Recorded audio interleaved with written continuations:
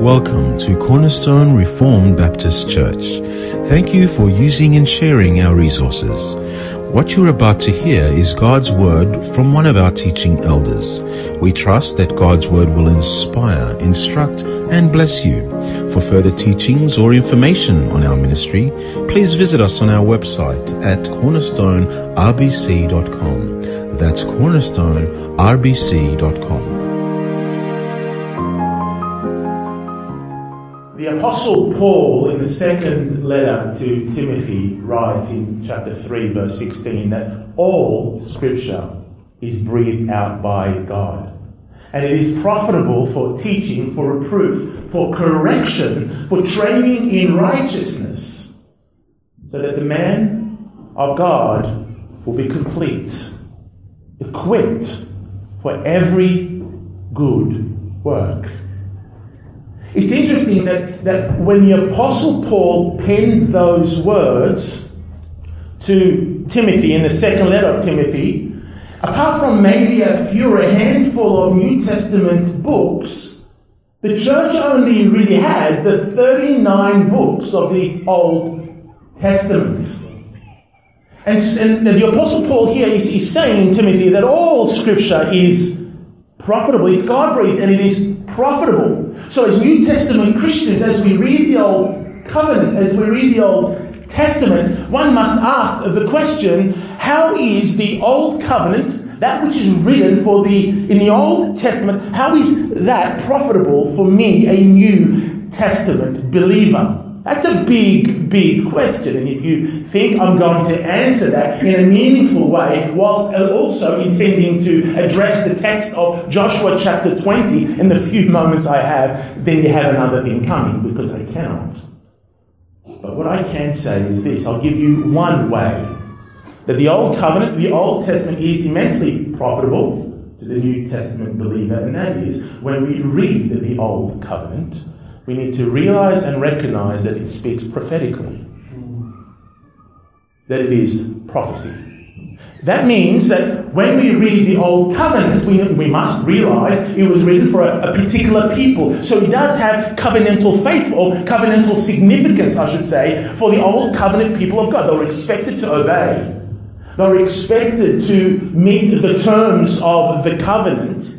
But as New Covenant people, as we read, we must recognize that covenant, the Old Testament, was not spoken so that it would be an end in and of itself, but rather it was a prophecy. It was prophesying, it was pointing forward to something greater, of greater significance to come. It's pointing to the redemption of God upon sinful human beings who have fallen in Adam.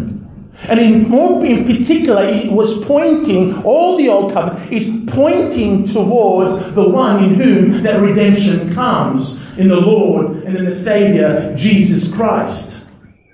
Don't take my words for it. Our Lord says so himself. In John chapter 5, when speaking to the religious leaders of the day, the Jews, you may remember this, because actually you may not, it's been a few years since we've been there, at least 1.5 to 2 years. But speaking to the Jews in a form of rebuke to the Jews, he says to them, you search the Scriptures because in them you think you have eternal life. He says that to them. But then he says, but it is they, the Scriptures, that you search, that bear testimony about me. Yes. The Old Covenant, the Old Testament is the Word of God, and it's infinitely profitable to the New Testament believer.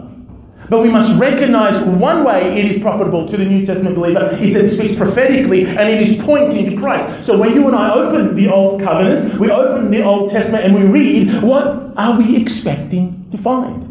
What should we expect to find when we read throughout the text of the 39 books of the Old Testament? Well, according to our Lord, we should find Him there.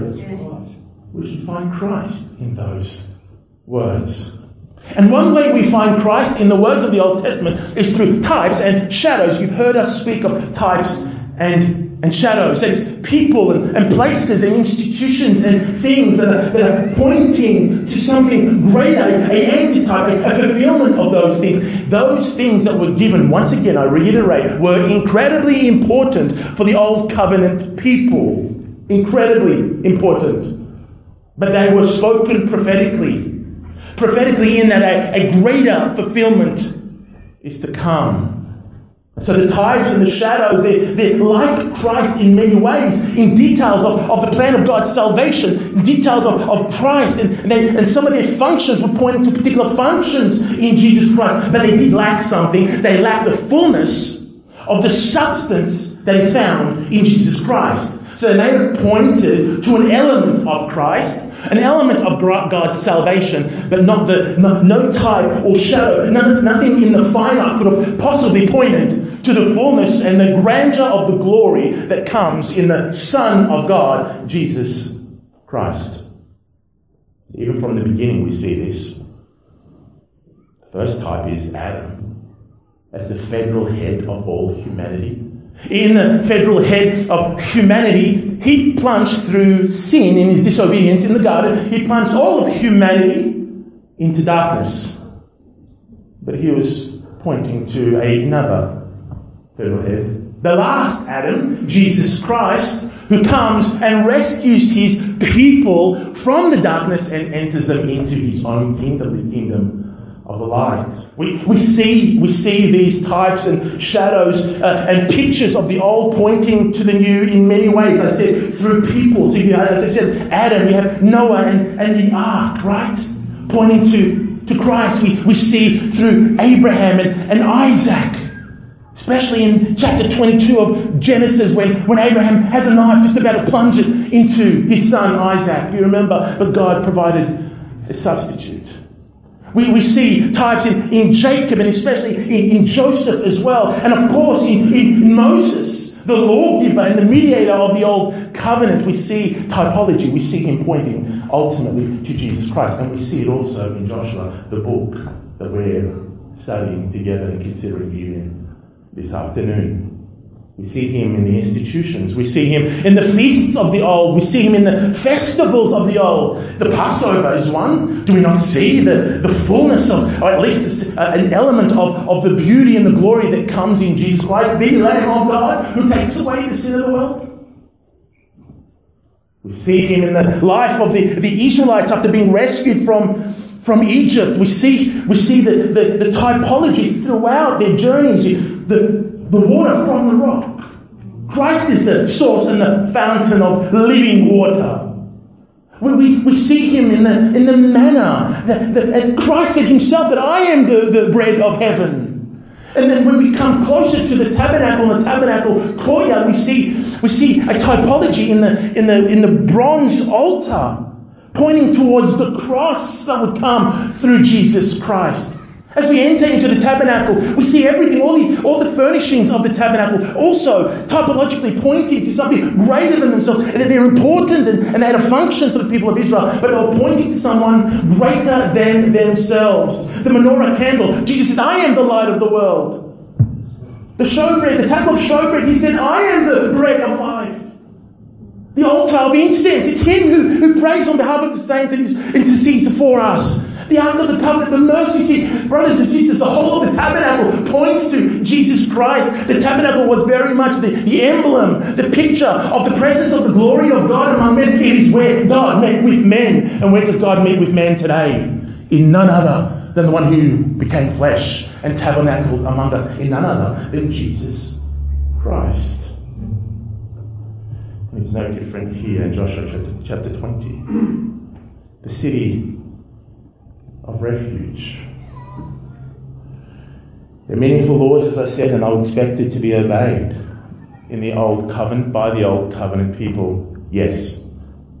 But at the same time, even the city of refuge was pointing to something far more greater, far more significant.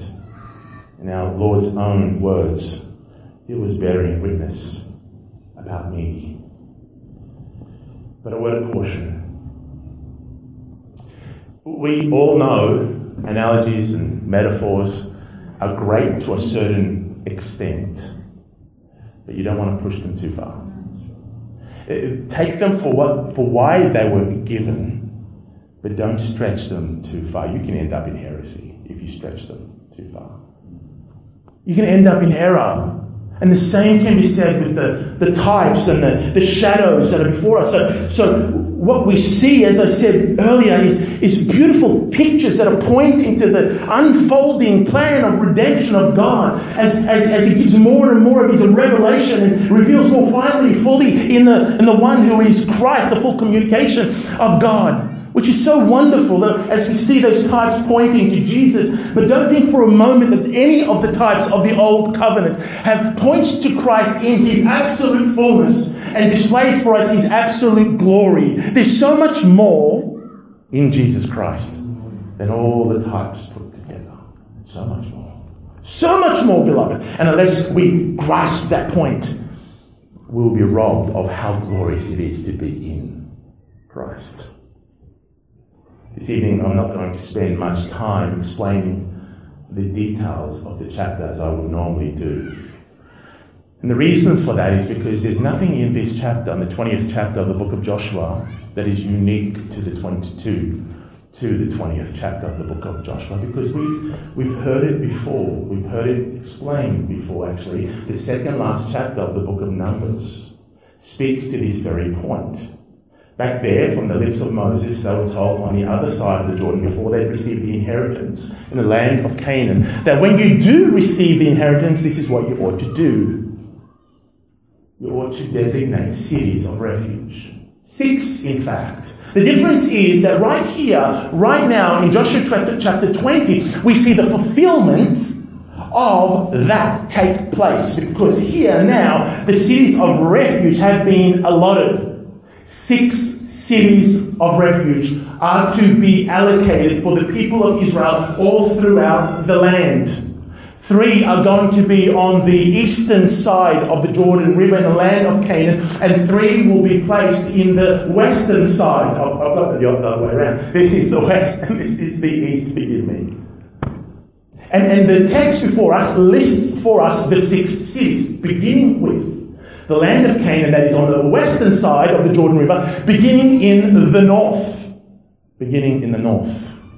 A place called Kadesh in the north, in Galilee, first city of refuge. The second, if you come down to the inheritance given to Ephraim, is Shechem. And then going down a little bit further in the place, in the tribal allotment to the people of Judah, you have the place that we have come to know as Hebron. Then crossing over the Jordan over to the east, you have Bezer in the south, in the allotment that was given to Reuben. And going north from there, you go to a place that the allotment that was given to Gad, and that was Ramoth Gilead. And the 6 of the cities of refuge in the top there, in the place or in the allotment that was given to the half tribe of Manasseh, is in Golan. 6 cities of refuge given to the people of Israel. And if you have a look at the map, you'll see they're fairly even distributed among the whole land, the inheritance that God has given these people. Now, anyway, I can spend some time in the moments that I have to explain and to articulate with you all the parallels that we have in the cities of refuge and how they point to God's ultimate salvation and how they point to the one and only Saviour, Jesus Christ. And there are so many. We could do that and it would be so profitable to see how indeed these cities are places of much needed refuge for those who are in need. Or how apart from this refuge is death for that person who's in desperate need to be under protection. Or we can say also how this refuge that is found for the one who is in need, the manslayer who goes to one of these cities, we can speak about how that protection is only contained within the walls of the city. If he comes out, there is no protection for such a person.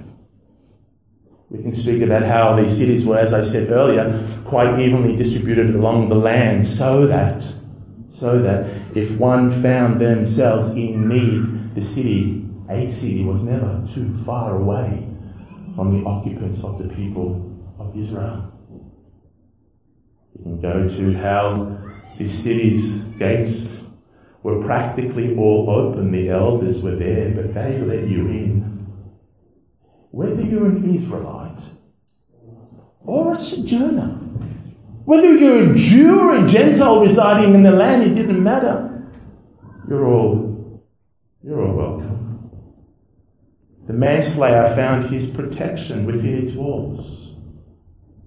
The total freedom, liberty, well, that didn't come until the death of the high priest. I can spend some time with you explaining those parallels, and there are more, but I won't. Instead, I want to speak in the few moments I have this afternoon. I want to speak about how this type, this shadow, breaks down. You remember how I said that they go so far, but there is a point where they break down. A type or a shadow or analogy or a metaphor, it breaks down. I want to speak to you about the differences rather than the similarities. I know that's odd when we're speaking about the type that points to Jesus Christ. I want to show you how the cities of refuge before us in Joshua chapter 20 cannot save you, brother, or me. It cannot save you, sister, or me. We need something greater. We need something greater. I want to show you how these cities of refuge, in and of themselves, are impotent to save. But the antitype alone is all-powerful to save. I want to show you how this city of refuge, in your case and mine, just won't do. We desperately need Christ to be our refuge. And I want to do that very briefly by asking one simple question. One simple question. And it's not a trick question. Who finds refuge in the city of refuge? Think that through. Who is the person that finds refuge in the city of refuge? Let me give you a hint. In verse 3 of the text that is before you, these are the words that we read. Appoint cities of refuge, of which I spoke to you through Moses, that the manslayer who strikes any person, hear this, without intent or unknowingly may flee there. In Numbers chapter 35, that other passage that speaks to these cities when Moses was declaring to the people of Israel to know when they received the allotment, we read there, from verse 16, it tells us, but if someone struck a person down intentionally, of course, with an iron object or a wooden object or a stone object, and that person died, then that person is a murderer. Okay. The murderer must be put to death. It goes on to say, and if he's pushed out of hatred or hurled something at another person, in lying in wait, premeditation, so that he died, or in enmity he struck down a person with his hand so that he died, then he who struck the blow shall be put to death. He's a murderer.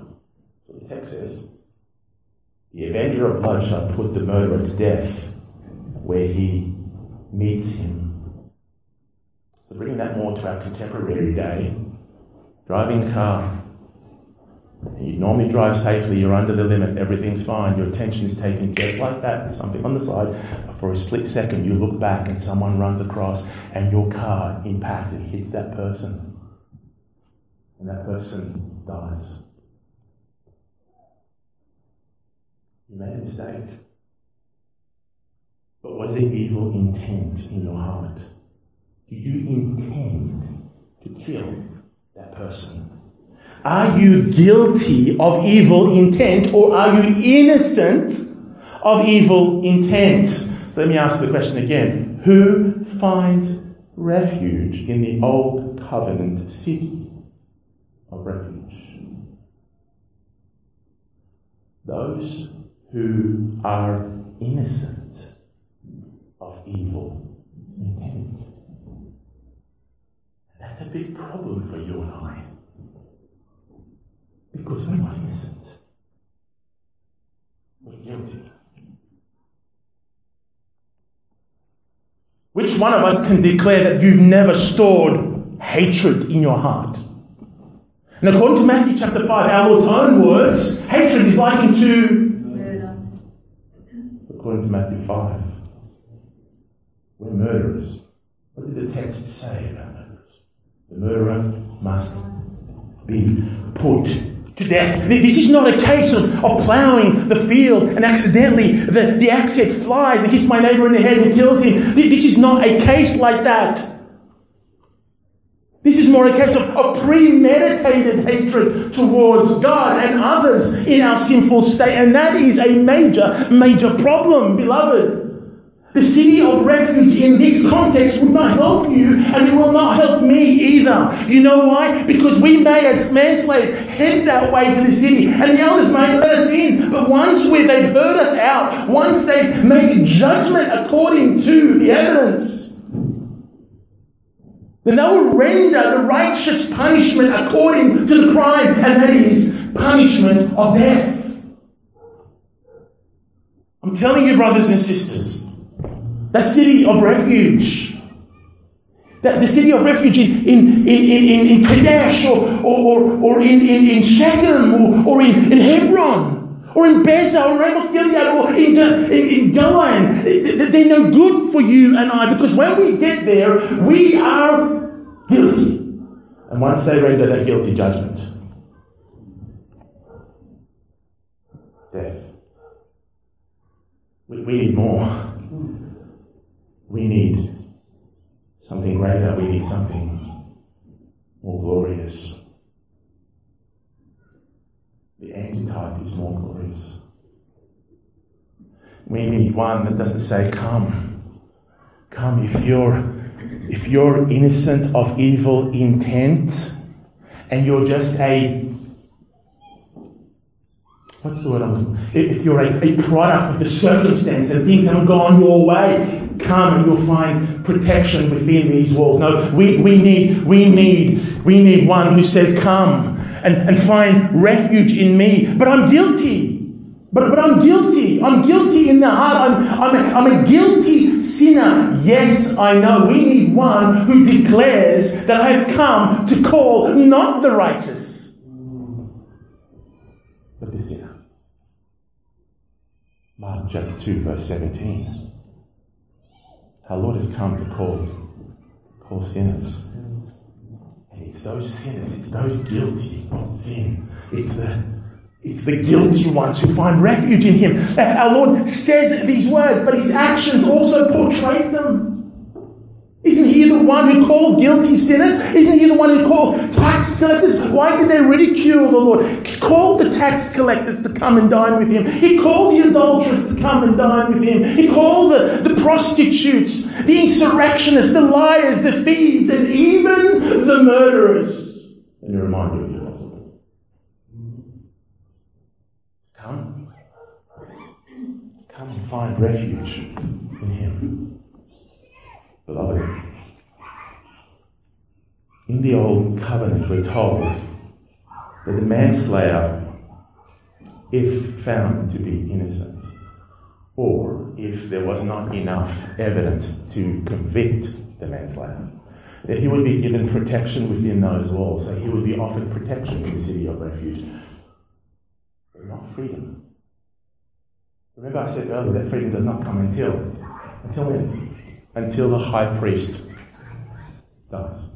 Which is good news for him, because he can return to his family, back to the tribe where he came from, and they can exist for the many years, whatever years he has left of his life, to be with his family and to enjoy the liberty and the freedom. But this is the thing, the next generation would go through the same, and the cities of refuge would fill up under this old covenant, and those people would remain in those cities until the high priest dies, and then the cycle happens again. And this is one way that, one thing at least we recognize when we read the old covenant, that it has a lot of circles, a lot of repetition. Let me tell you about one: sacrifices. You bring a sacrifice. How often were the priests sacrificing in the temple or in the tabernacle? Daily, morning and evening, morning and evening, morning and evening. And that's apart from the personal sacrifices that the worshipper would bring to the tabernacle. What about the Day of Atonement? That wonderful day. Yeah, that year after year after year after year after year. Surely the people of God were asking the question, do these animals really atone for my sins? God is gracious in the system that He's given. And it was an example of their faith. And that faith produces obedience. It's not the obedience, but it's the faith that produces obedience. But surely there was something in their mind that thought, over and again, when will this finally be dealt with? Great high priest, Jesus Christ, He's come to bring an end to the cycles. The once and for all sacrifice. The one who is the sacrificer, the great high priest, and the one who is the sacrifice, the Lamb of God, who takes away the sin of the world, who shed His own blood for the sake of His people. Not only, beloved brothers and sisters, that by grace through faith do you find refuge in this Jesus, protection, safety in this Jesus, rest in this Jesus, but there you find liberty, there you find freedom forevermore in the Lord Jesus Christ. Because if the Son has set you free, you are free. Let's pray.